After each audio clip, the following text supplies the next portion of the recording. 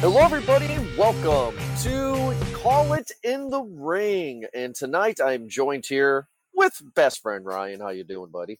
I'm doing all right. Are you excited to talk about this next episode of Call in the Ring with Clash of the Champions 2019? I mean, the pay-per-view itself was kind of boring, so I'm not like too enthused by it, but we'll see how it goes. Oh, good, because that means I'm not the only fucking asshole who feels that this was one of the worst pay-per-views of the year. I wouldn't say one of the worst. I don't know, it just wasn't that exciting overall. That was pretty bad.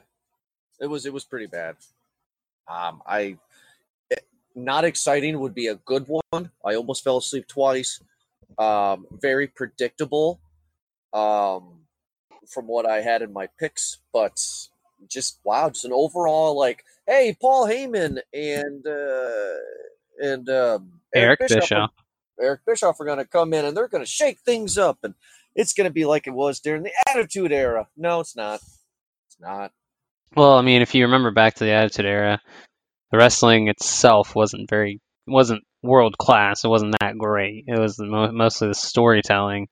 And I mean, for the ones that have stories going on, they did push them forward. Just some of them aren't like super exciting. I'm going to say a lot of them are not exciting. Like, first of all, before we get into the first match, which was a tag match, what happened to King of the Ring? What happened to Baron Corbin?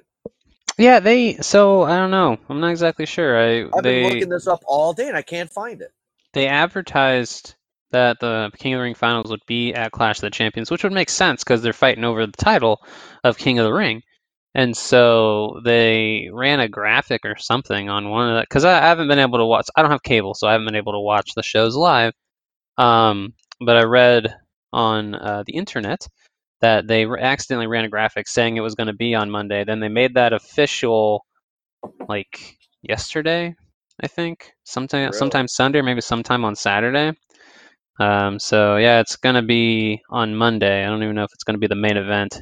Probably gonna bury it in the second hour or something, which is kind of sad. Yeah, I know. It just, I mean, it was.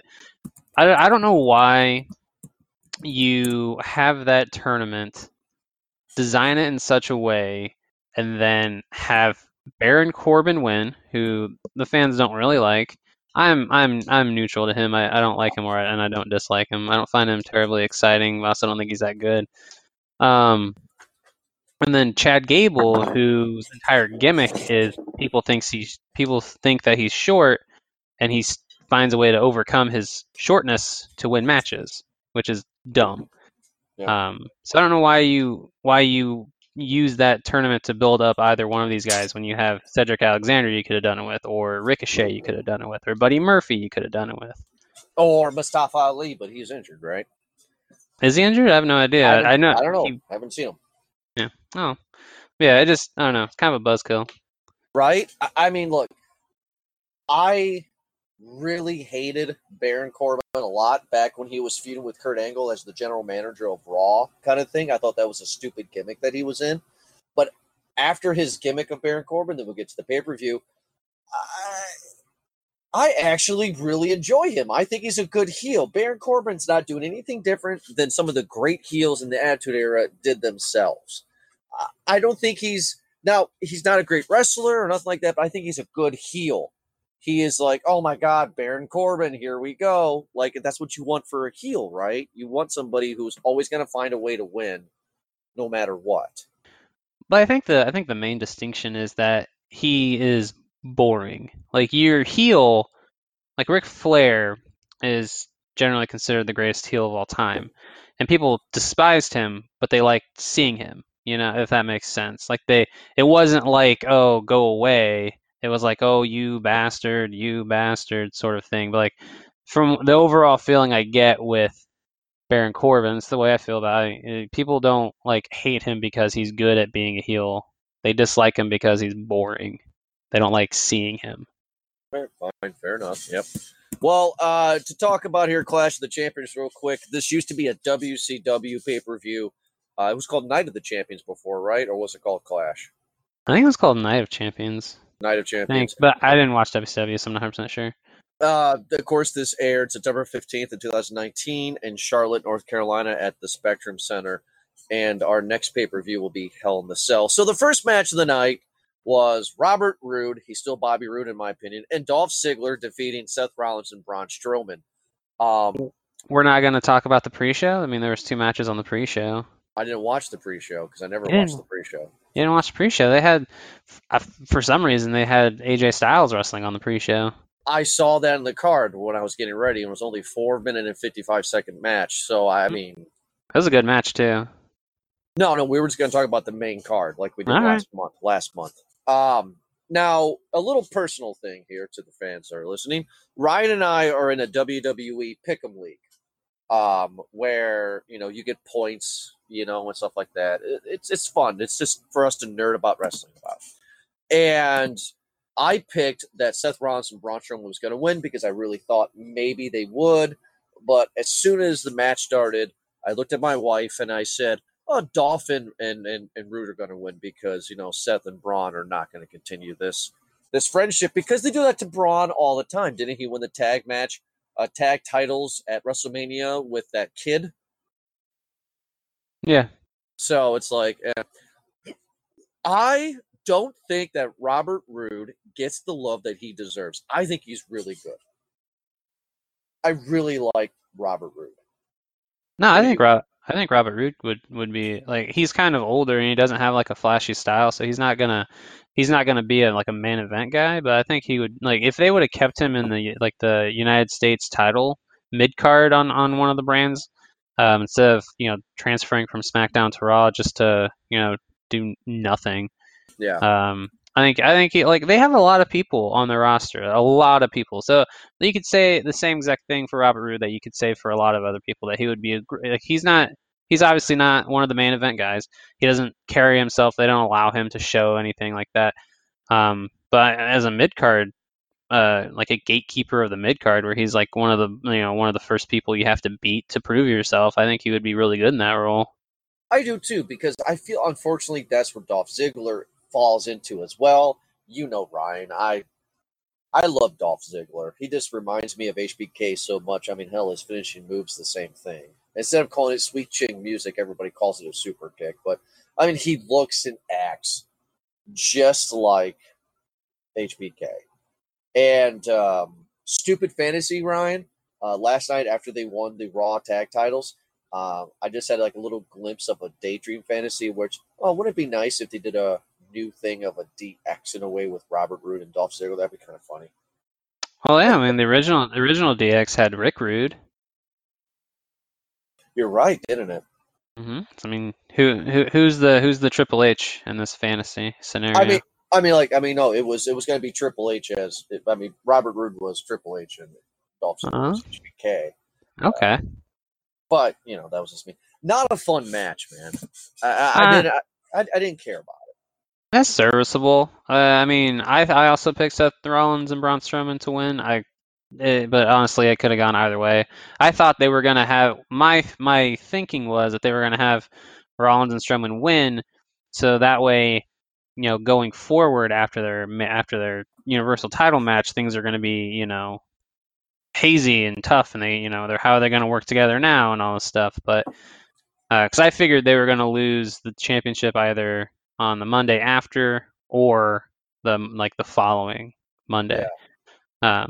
This was going to be their one pay-per-view defense, and that was going to be that. But they took the titles off them. Where they go from here, I don't know. I honestly am not really that interested in the Raw tag titles. Like all the other teams, because they haven't done really anything with the Viking Raiders, which are like the big team they're supposed to be building up. AOP, another monster unit, has been off air for like over a year, I think. And they have heavy machinery on SmackDown right now, right? I do believe, but again, anyone can go anywhere because they're having a draft. I heard on October 11th on starting on SmackDown, but I don't think that until then any team can go anywhere really. Yeah, and not to shy off our subject, dude, but I was doing more research about that last night after the pay-per-view. I laid in bed and I was Googling it, And so this draft is a really big deal for me. And it's because this is going to happen the first night that SmackDown airs on Fox Sports. And then they're going to do the second tier round or whatever you want to call it on Raw the following day. I mean, well, the next Monday. And they made it clear from what I've read is that when you get drafted, that's your brand. And there's no every year there's a superstar shakeup. There's no every year there's a draft. You get drafted, that's your brand. That's it.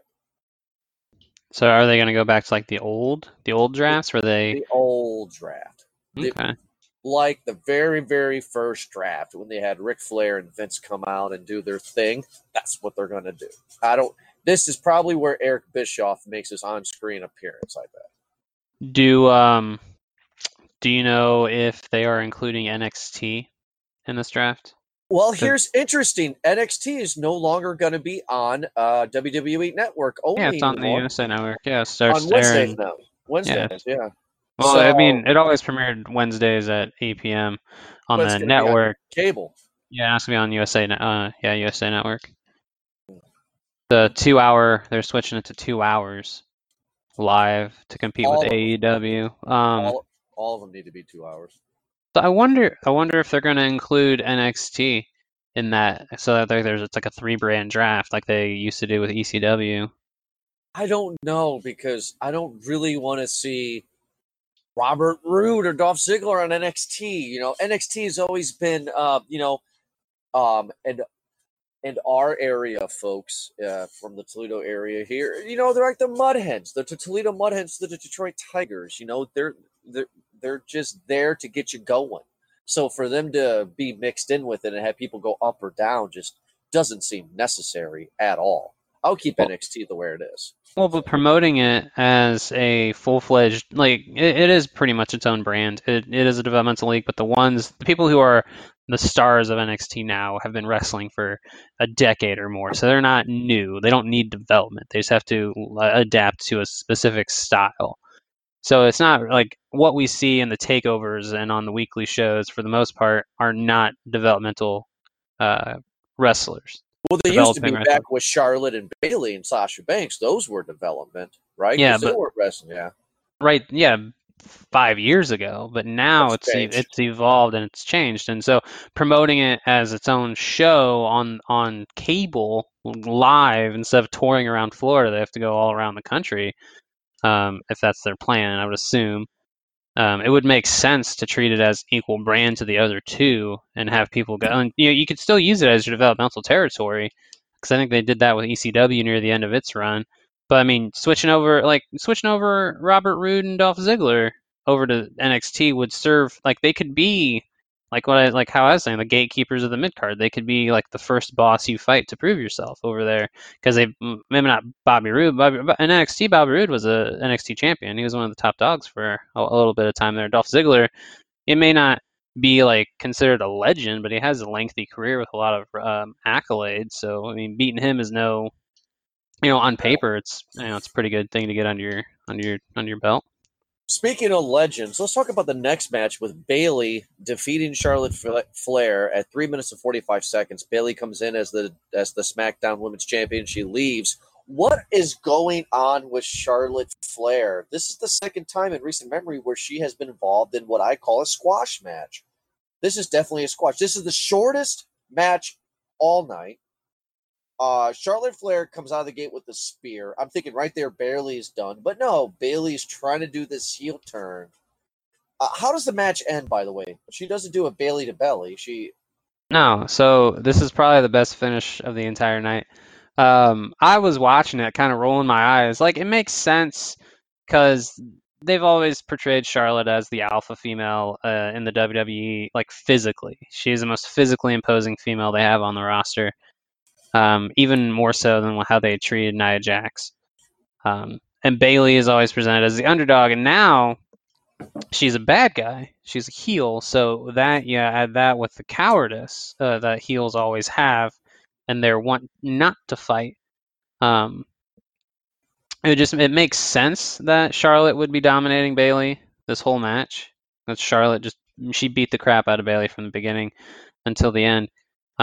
But the finish was wonderful because I didn't even see it because so Charlotte backs Bailey into a corner and she's like beating Oh down on yes, her, go and ahead. Sorry. the Yes. ref separates them, and the theatrics is Charlotte's trying to like get past the ref to get to Bailey while Bailey's like on the ground in the corner trying to catch her breath, and then eventually Charlotte does like a little spinaroo.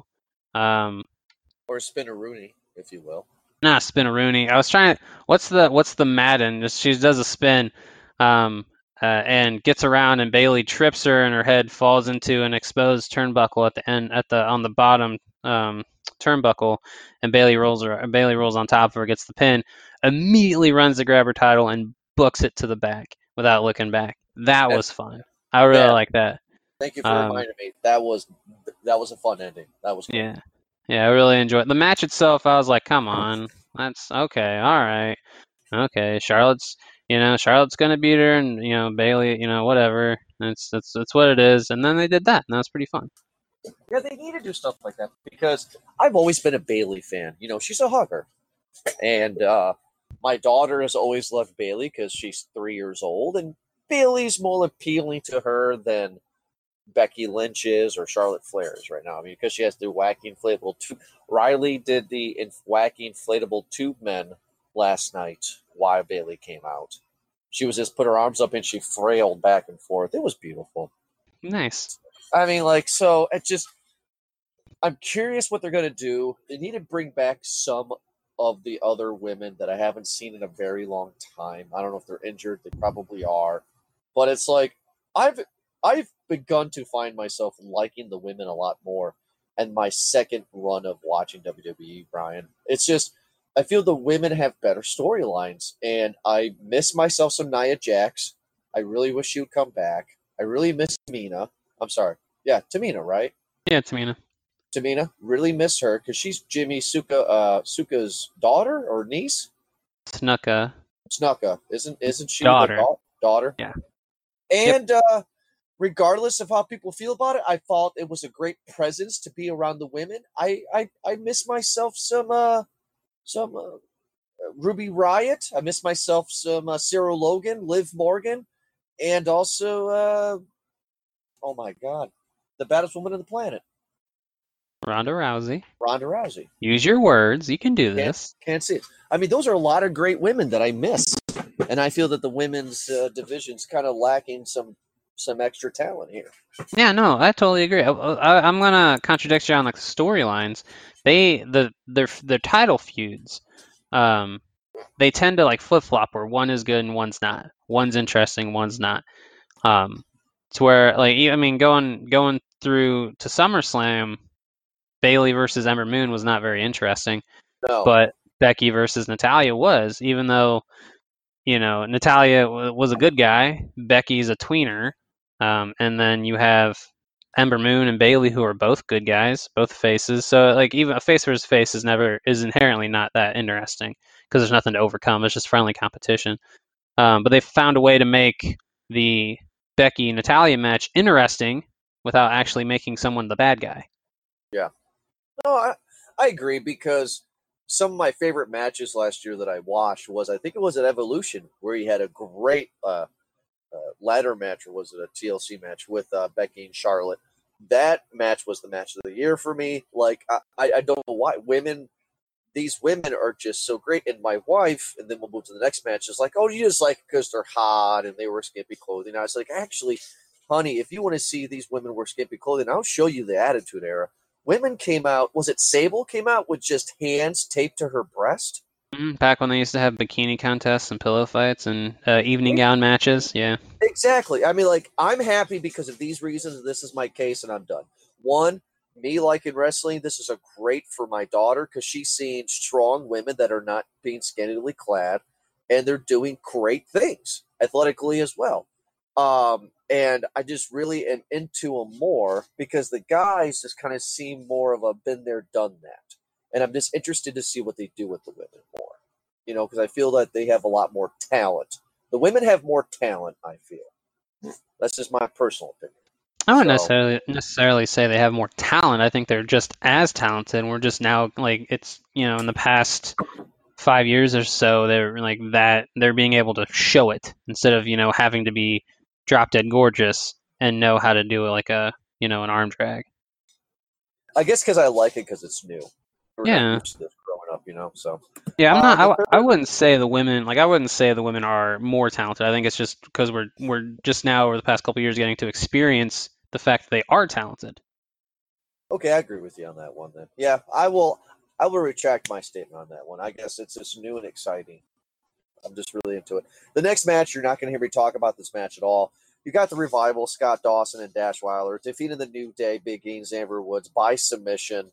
The New Day lost their SmackDown tag titles again. They're the 6-time tag champions. Match lasted for 10 minutes and 15 seconds. Is it just me? Or am I the only prick out there that's over the New Day and over Kofi Kingston?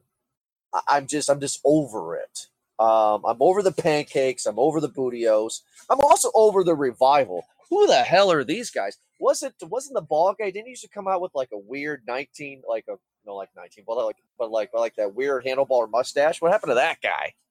That's not the same Like person. Um, the Revival? oh, I guess he did have a handlebar mustache. I thought you were talking He about the did. vaudevillains for a second. No, Um, don't like this match. I was bored. I was oh, I bored love out it. of I love this match. This match was great. This was a tag team match. It was wonderful.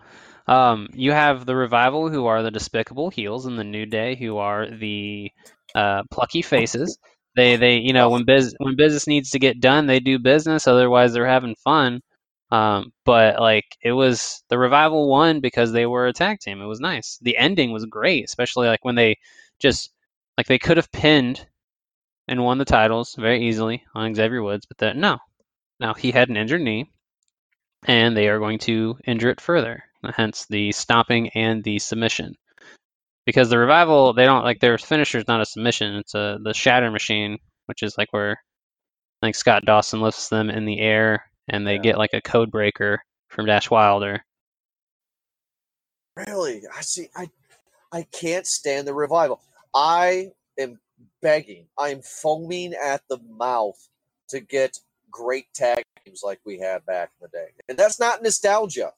Is the Revival as good as New Age Outlaws? I would like to say no. I would think Is if given the opportunity, sorry, I just hit my mic there. If given the opportunity, I think they could very well show. I mean, I don't know exactly because, like I said, I don't watch the live program, so I don't know exactly how good they are on the mic. But from an in-ring standpoint, I think they're far superior. I think if given the opportunity to showcase, like if they have charisma, I think they would. I think they could very easily rival or equal your high bar of the New Age Outlaws. I would argue that not a single tag team, we'll move to the next match, is as good as these tag teams. Again, not nostalgia, just looking at them. Not a single tag team now, which is barely anybody because there's not a lot of teams, are not as good as the Hardy Boys, the Dudley Boys, APA, Edge and fucking Christian, and also, like I said, New Age Outlaws. Not a single one of these tag teams can hold a candle to those classics. Not a single Here, one. here's the thing I think is the difference between that grouping and people now. The Attitude Era, everyone had a thing, everyone had a gimmick, right? And it was very distinguished, it was very identifiable, it was different from this person. You had the Headbangers, you had Legion of Doom, the APA were bar brawlers, they were the Acolytes, but then they were bar brawlers. Hardy Boys, they were high flyers. Dudley Boys, they like to break things. Edge and Christian, they cheated. That was their thing. Everyone had a thing. Nowadays, what are people's things? The New Day have pancakes. The Revival, they're old school. What? Give me another like the Viking Raiders. They have Viking markings on them, but like what? What else? That's it. And Heavy Machinery does the worm at the end. I Yeah. mean, it's tacky. It's not good. I Well, watched it's. a I'm saying my point is that you harken back to that Attitude Era because everyone had something that's identifiable that you could remember. You can't really remember anything about the new crop because they don't really give them anything to show. I would argue, and this is the end of my point, that not a single one of these tag teams can ever do a triple threat tag match at a WrestleMania kind of event and a TLC and pull it off twice like those three teams did of the Hardy Boys, Dudleys, and Edge and Christian. I will fight you tooth and nail to that. These teams are not that enjoyable to watch. I believe it was I think there's an NXT takeover. I don't remember which one it is, but it is a triple threat match between the Revival, Authors of Pain, and DIY. And I do believe it's a ladder match. And that, sir, is a very good match.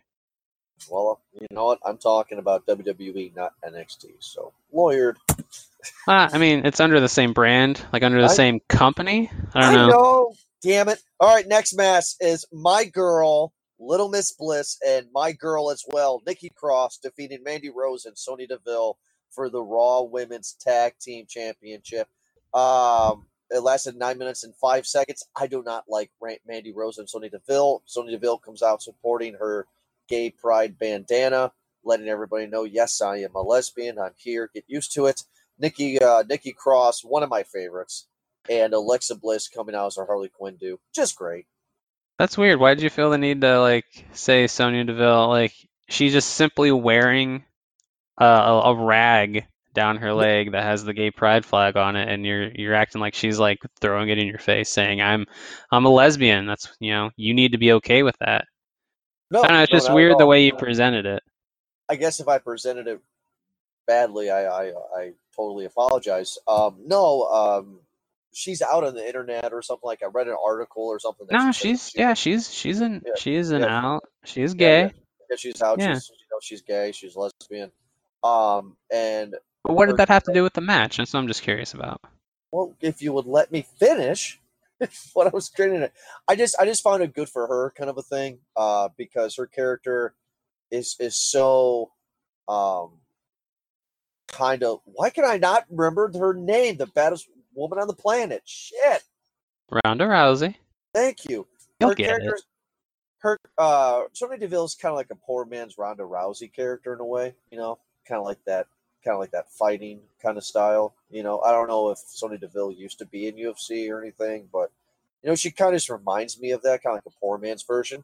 So to have her character, which I believe she could kick my ass, coming out, supporting the gay pride bandana flag on the back of her trunks there, I thought that was pretty cool that she did something new to her, and I thought it was interesting to let people know, I'm gay if you don't know, kind of thing.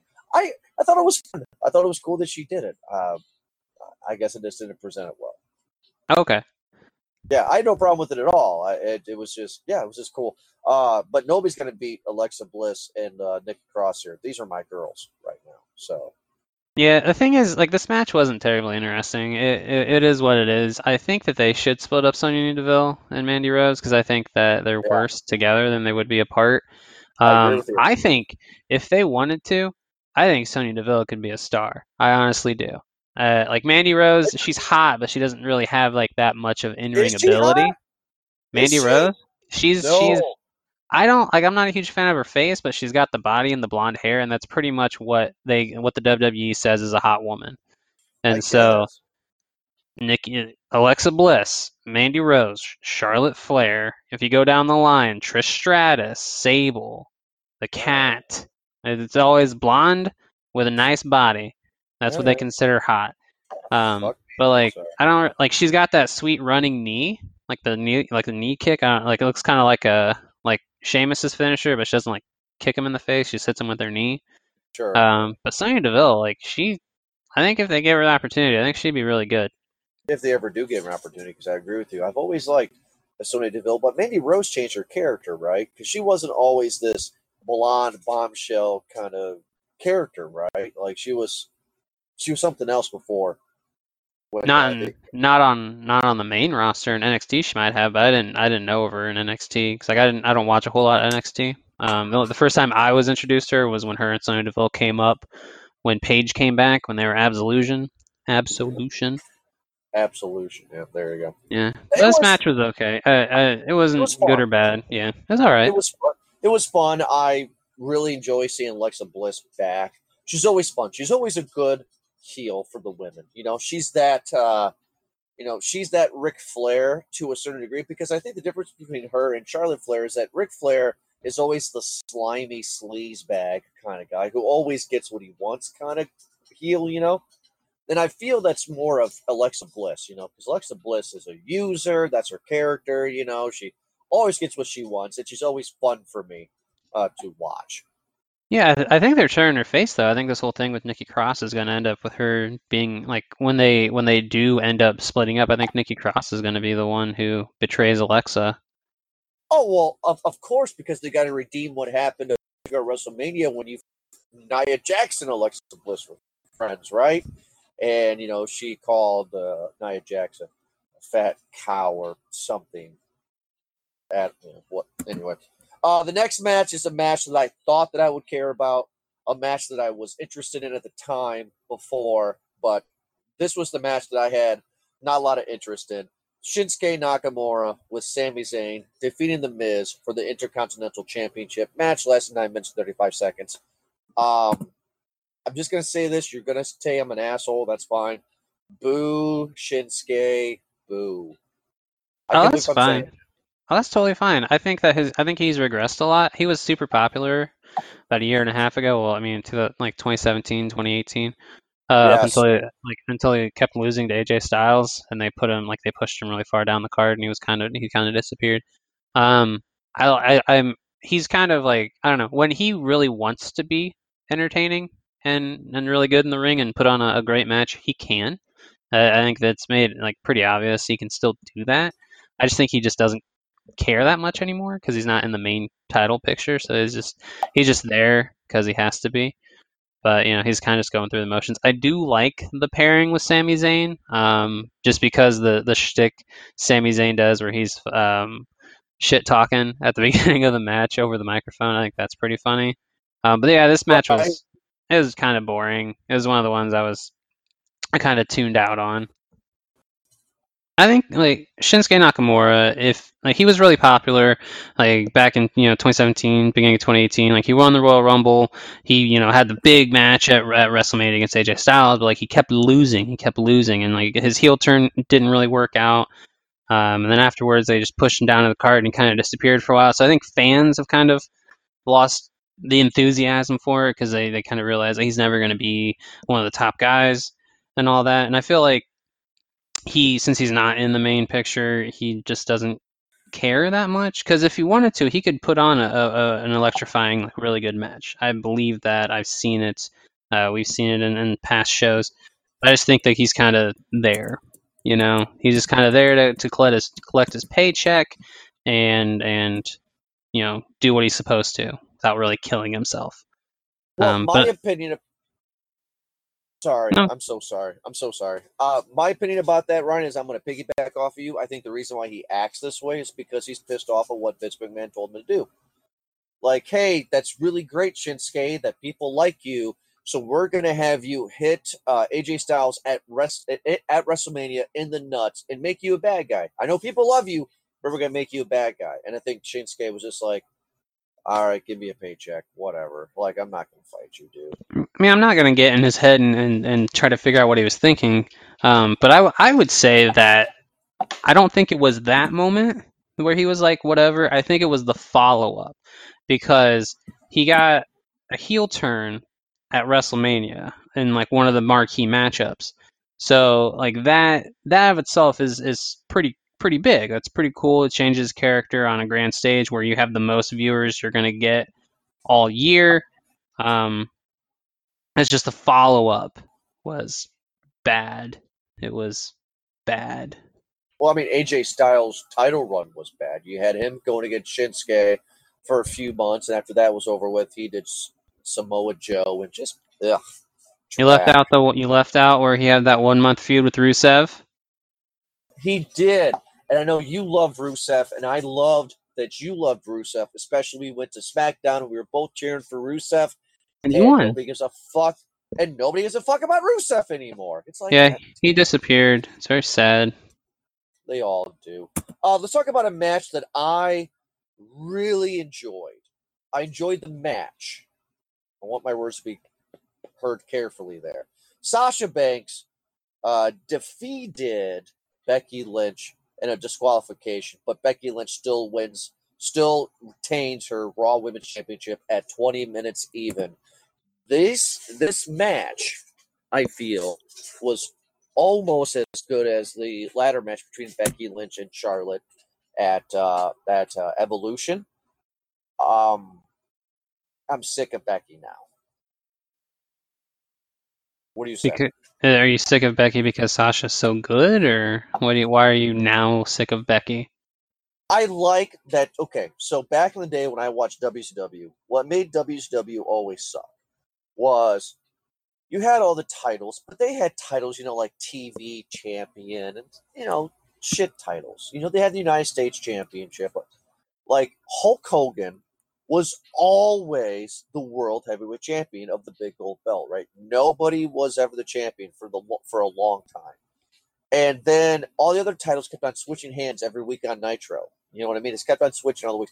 It made the titles less intriguing and less desirable. You're right, to a fan's kind of point of view.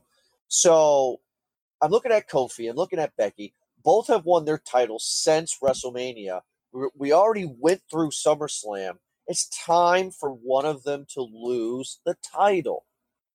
And I'm afraid that both of these, Kofi and Becky, are just so popular, or maybe they're losing their popular. I don't know, but they just seem like they're just so in my face that they're becoming another Brock Lesnar where nobody else is going to get that title. And I'm just kind of just like over it. Like, I want Becky to fight for something again, and she has something to fight for. I think Sasha Banks does, and Sasha Banks was great in this match. What do you feel about this match? I really like this match. I wouldn't put say it's like match of the year, like you're comparing it to like what you thought was last year's match of the year. It was a good match. I was entertained. I've never been a fan of Sasha Banks, but I've only ever known her as a good guy. But heel Sasha Banks is really fun, and I really like her. And I was kind of frustrated when she didn't win the match, when she used the distraction, like she grabbed the one chair, threw it in the ring, so the ref would have to turn around, pick it up, then grab the other chair, then hit Becky Lynch with it, and then ran inside and did a Shining Wizard, where she kicked her like in the face with her shin, and then didn't win. That should have been the end of the match, Jordan. Sasha Banks should be your Raw Women's Champion. However, they continued. Becky Lynch ended up getting the disqualification because she hit the ref with the chair, and they had this extended brawl around the arena, which was fun. Because you don't really see a whole lot of those.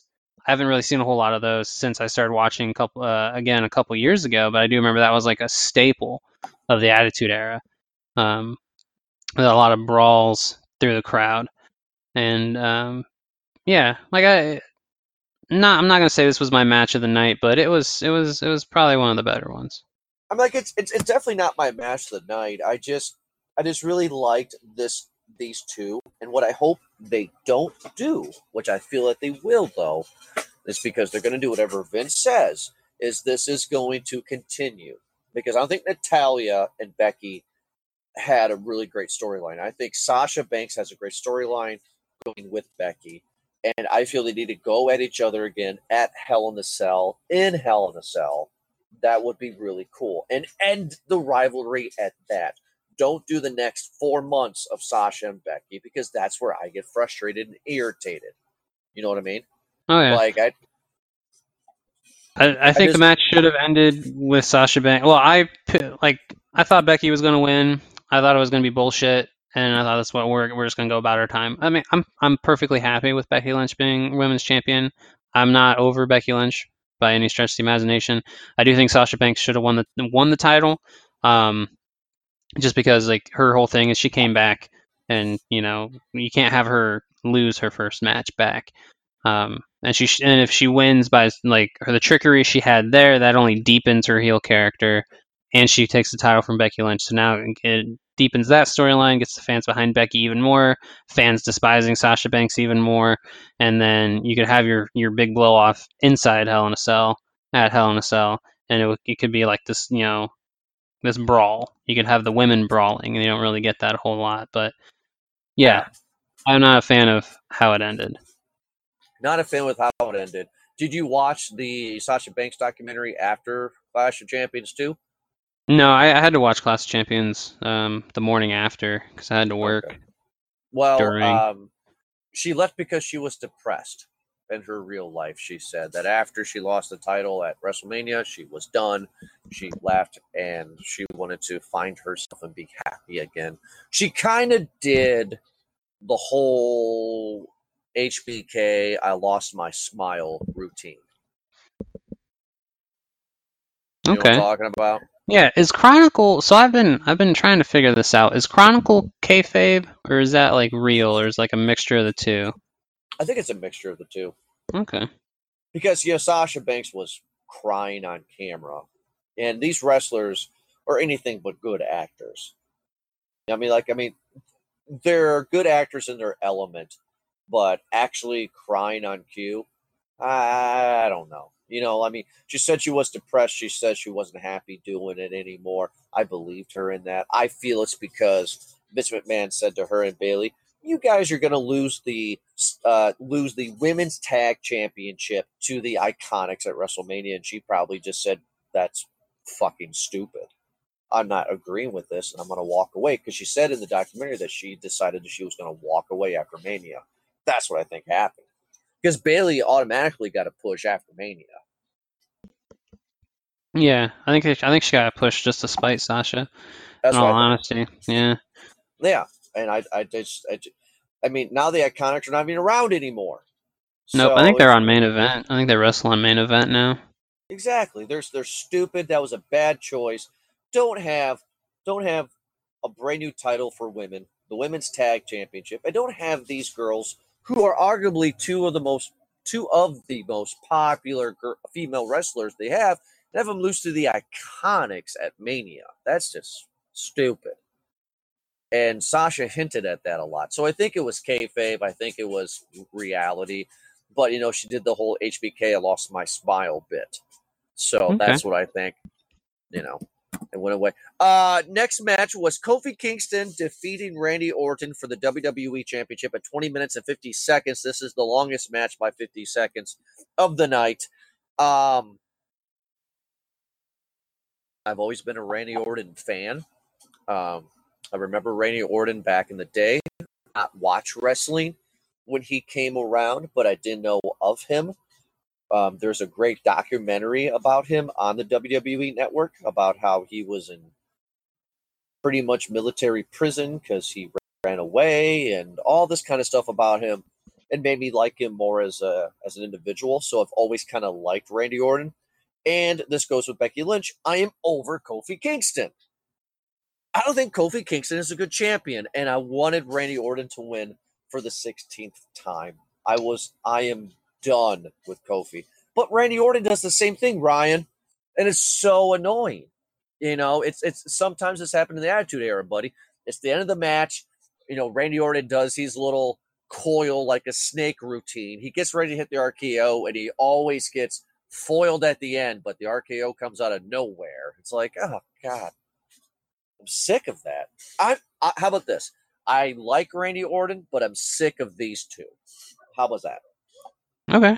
See, I've never been a fan of Randy Orton. But like I'm starting to come around to him because like I think how they were using him since I started watching again, where he's not prominent, but he is kind of sort of prominent. Like he doesn't always have a storyline, but he's always involved somehow. And Yeah. so like these small doses of Randy Orton, I've kind of come around to him, and I like I'm not necessarily saying like oh I like his character, but I like him more now than I did when I was watching when I was younger. I'm not over Kofi Kingston by any stretch of the imagination. I'm still super happy that they actually gave him a run with the title. I do think that Randy Orton should have won here and had the title because I think like that. I think that would have you could have another match for this rivalry, and it would give Kofi and like he had the big marquee match to win the title and start this reign at WrestleMania. Um, and if you have him beat Randy Orton to take the title back. Like I understand because the whole storyline is they're fighting a rivalry that started 10 years ago, where Randy Orton's been saying like, "Oh, Kofi's not ready for the spotlight," and all this stuff. And if you have Randy Orton win, then you're only making Kofi look bad because the guy who says he's not ready for the spotlight was right, and you can't have your champion not be ready for the spotlight. So it's kind of damned if you do, damned if you don't. But I think but again, I don't write for the WWE. But I think fantasy wise, I think if you had Randy Orton win here, it would give Kofi another big sort of rally, especially since Orton's working with the Revival, and the Revival decimated the New Day in their tag match. Right. It would. I think it would make him more of a plucky underdog. You know that whole Randy Orton saying "stupid, stupid, stupid" thing. Yeah, that's from a SmackDown episode. That was actually real, I guess. Yeah. 'Cause I was YouTubing it, and I guess Kofi fucked up on something when they were wrestling, and he was just yelling like in the ring, like just how stupid he was. Yeah, he got up too soon for the setup to the RKO or something like that. For the finish, he started the finish too soon, and that was back when Randy Orton was like the golden child, could do no wrong. Yeah, and I noticed something about Randy Orton about this match, about nobody else. Randy Orton talks to his opponent. Now, we all know the truth about wrestling here, so there's no reason to sit here and just play stupid. But like I know, and I know you know too, Ryan, that the wrestlers talk to each other in subtle ways. They have little lingo so they know how to continue throughout the match. You know what I mean? Yeah. Like the name of our show, Call It in the Ring. That's what they call it, Call It in the Ring. Randy Orton, I noticed, talks to Kofi a lot. Like, I actually saw his lips moving and saying stuff like, okay, like, are you ready? And then Kofi, I heard him say during the match something, are you ready? And Kofi said, yeah. And then they did something. Like, I noticed Randy Orton does that a lot. I don't know if you noticed, but really watch that match again. Randy Orton talks to him a lot. Kind of took me out of the match. Because I didn't notice that a whole lot. Oh, I noticed it a handful of times. And it was like, it kind of took me out of the fantasy. Because wrestling overall is a fantasy. And I don't want to be, I want to eat the burger. I don't want to see them kill the cow. You know what I mean? I gotcha. So, which doesn't make it bad. It's just my 2 cents. A match that I could give 2 fucking shits about. Eric Rowan defeating Roman Reigns in a no disqualifications match at 7 minutes and 25 seconds. I don't care. I don't care. I don't care. I don't care. I don't care. Yeah, I don't much care about the storyline that this is wrapping up with and things like that. The match itself was violent, but not like entertainingly violent. I don't think. It is cool to see Luke Harper back, but if they're going to have him as a second to Eric Rowan, that's not cool. The thing is, though, that I'm getting surprised about is Roman Reigns is getting, like, I feel like he's actually getting the genuine reactions. Like, the fans actually care for the character now instead of, booing the character because they feel like they're being forced to care about him. Like, that's a nice change of pace.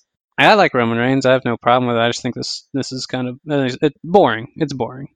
Well, to go on that, so first of all, this is definitely a rehash of the Stone Cold being ran over a bit, right? Because on Raw, he goes to do an interview and somebody tips over a scaffolding, something, and then, he's in the car talking to Samoa Joe, and somebody comes and hits him with a car. I mean, clearly they have done this before a handful of times, not just with Stone Cold, but they've done this before, right?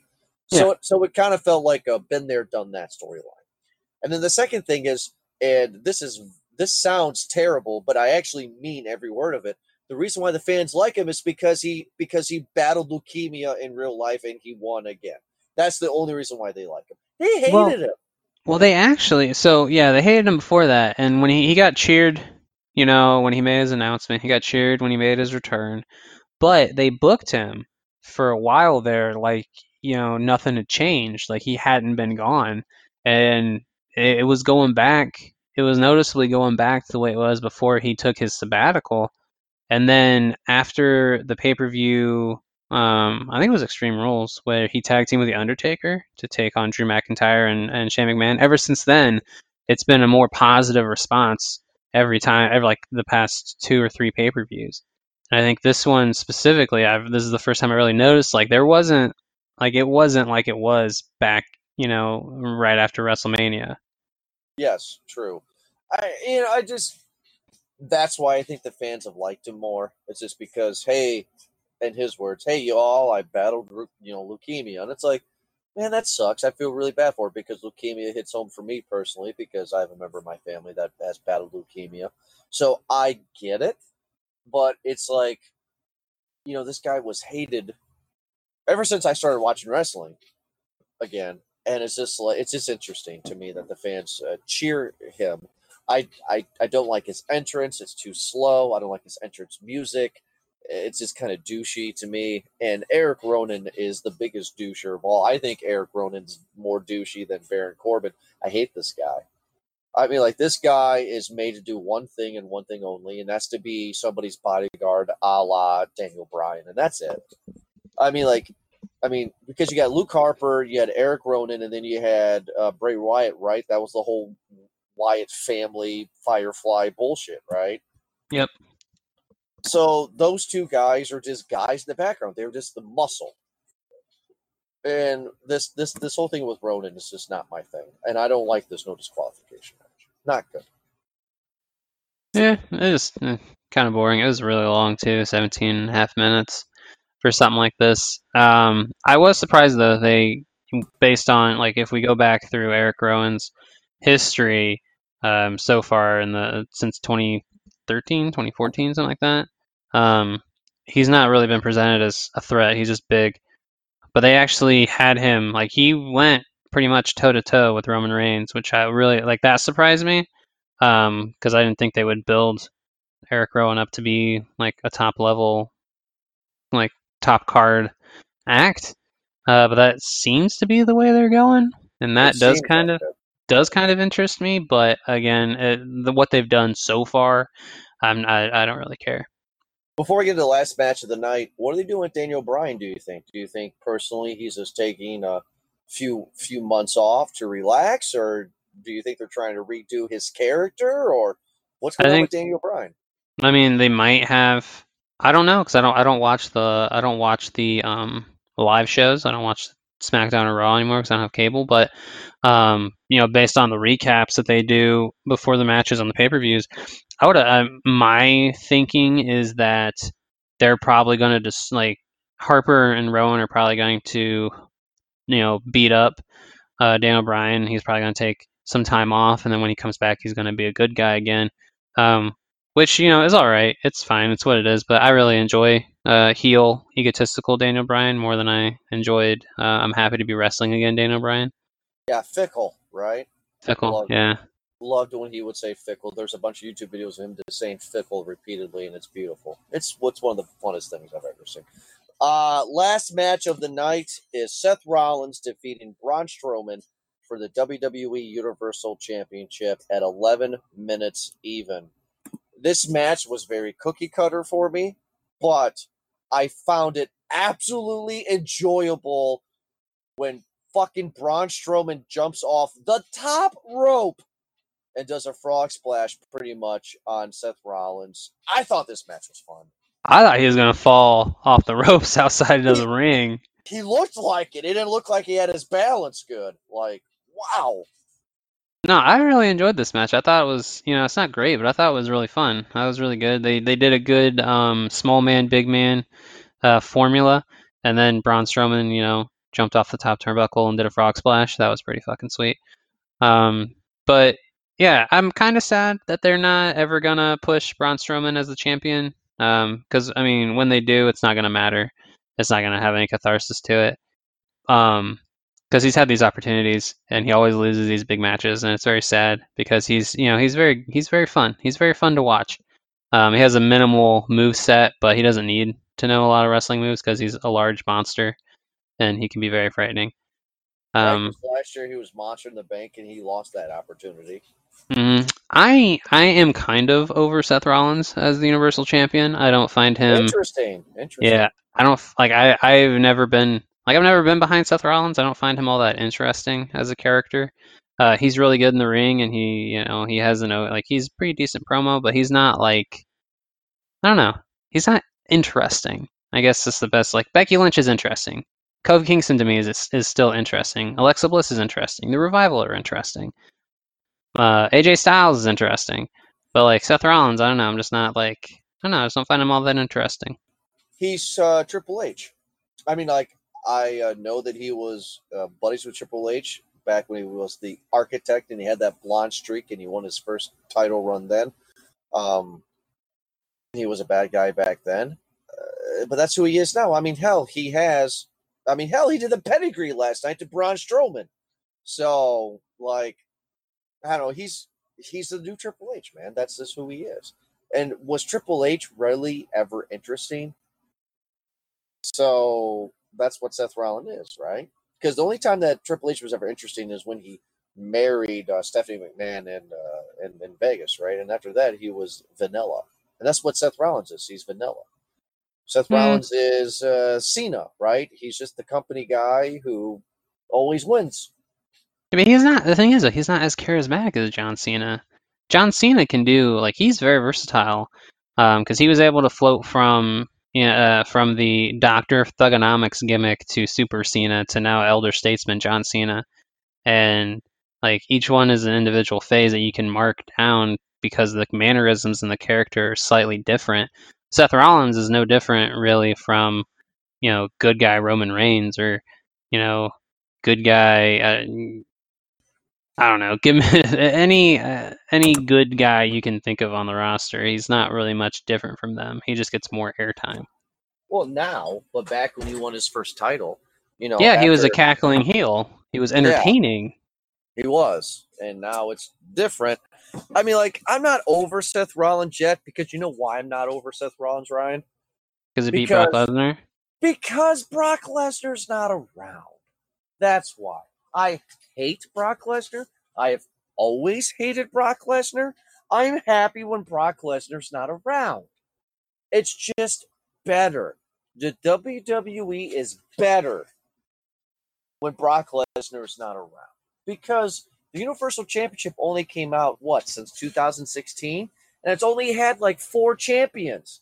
It's had Brock Lesnar, Goldberg, Kevin Owens, and Seth Rollins. 5, and Roman Reigns. Finn Balor. Finn won it for a day. So 6. He's number 1. He's the first. He's the first. But it's like, when all those champions can't hold a candle to Brock Lesnar because he had it for, a year? Yeah, from WrestleMania till SummerSlam the next year. Just sick of it. I'm actually sick of the WWE Championship, and I'm sick of the Universal Championship. I don't like those two. I just don't like it. Those are the top titles. Those are supposed to be the ones that draw you in. Those wrestlers in those matches. Why can't you just do the big gold belt and be done with it? Why do they have to? The Universal Championship is. The WWE Championship means nothing to me like it used to. It's not. The WWE Championship was always the match of the night, the end of the match, and it wasn't. The WWE Championship was was second before, because then you had Roman Reigns in between, and then you had the Universal. It's like, I don't know what I'm trying to say, Ryan. It's like it's just not intriguing to me at all. The Universal title is the top title on their number 1 show, so it's going to be, they're always going to feel like that's the number 1 title to go after, so they're always going to put that on last. I think they should put the WWE title, excuse me, on last. I think that should always main event. But also, I think you should go with whatever is the most interesting, whichever one is getting the bigger reactions. That should be the main event. If Kofi Kingston versus Randy Orton is getting a larger reaction than Seth Rollins versus Braun Strowman on the weekly shows, then you know which one to go with for the main event. But they don't do that. It's whatever the Universal title match is. That's gonna go on the main event. Yeah, you're right. Well, everybody, we hope you enjoyed our review of Clash of Champions 2019 here with Ryan and myself. We are coming back to you guys every month for a WWE pay-per-view. Next month, we'll be coming back for Hell in a Cell. I'm excited to review that one. I know for October we're going to do Evolution as well, right? So we may be doing 2 episodes that month. I don't know if they have Evolution this year.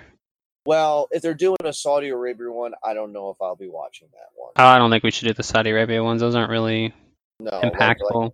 Like a Crown Jewel Super Showdown. So, if anything, we're coming back next month for Hell in a Cell. If anything, that's what we're going to bring you guys. So, thank you so much for listening to this episode. Of course, like always, make sure to keep on downloading us at movieguyspodcast.podbean.com, on Spotify, on iTunes, on iHeartRadio. Just search for Movie Guys Podcast. We're the logo with the with the headphones in the bag of popcorn for Movie Guys Podcast. Thank you so much, everybody, for listening, and we'll be back next month for another WWE pay-per-view. Have a good night.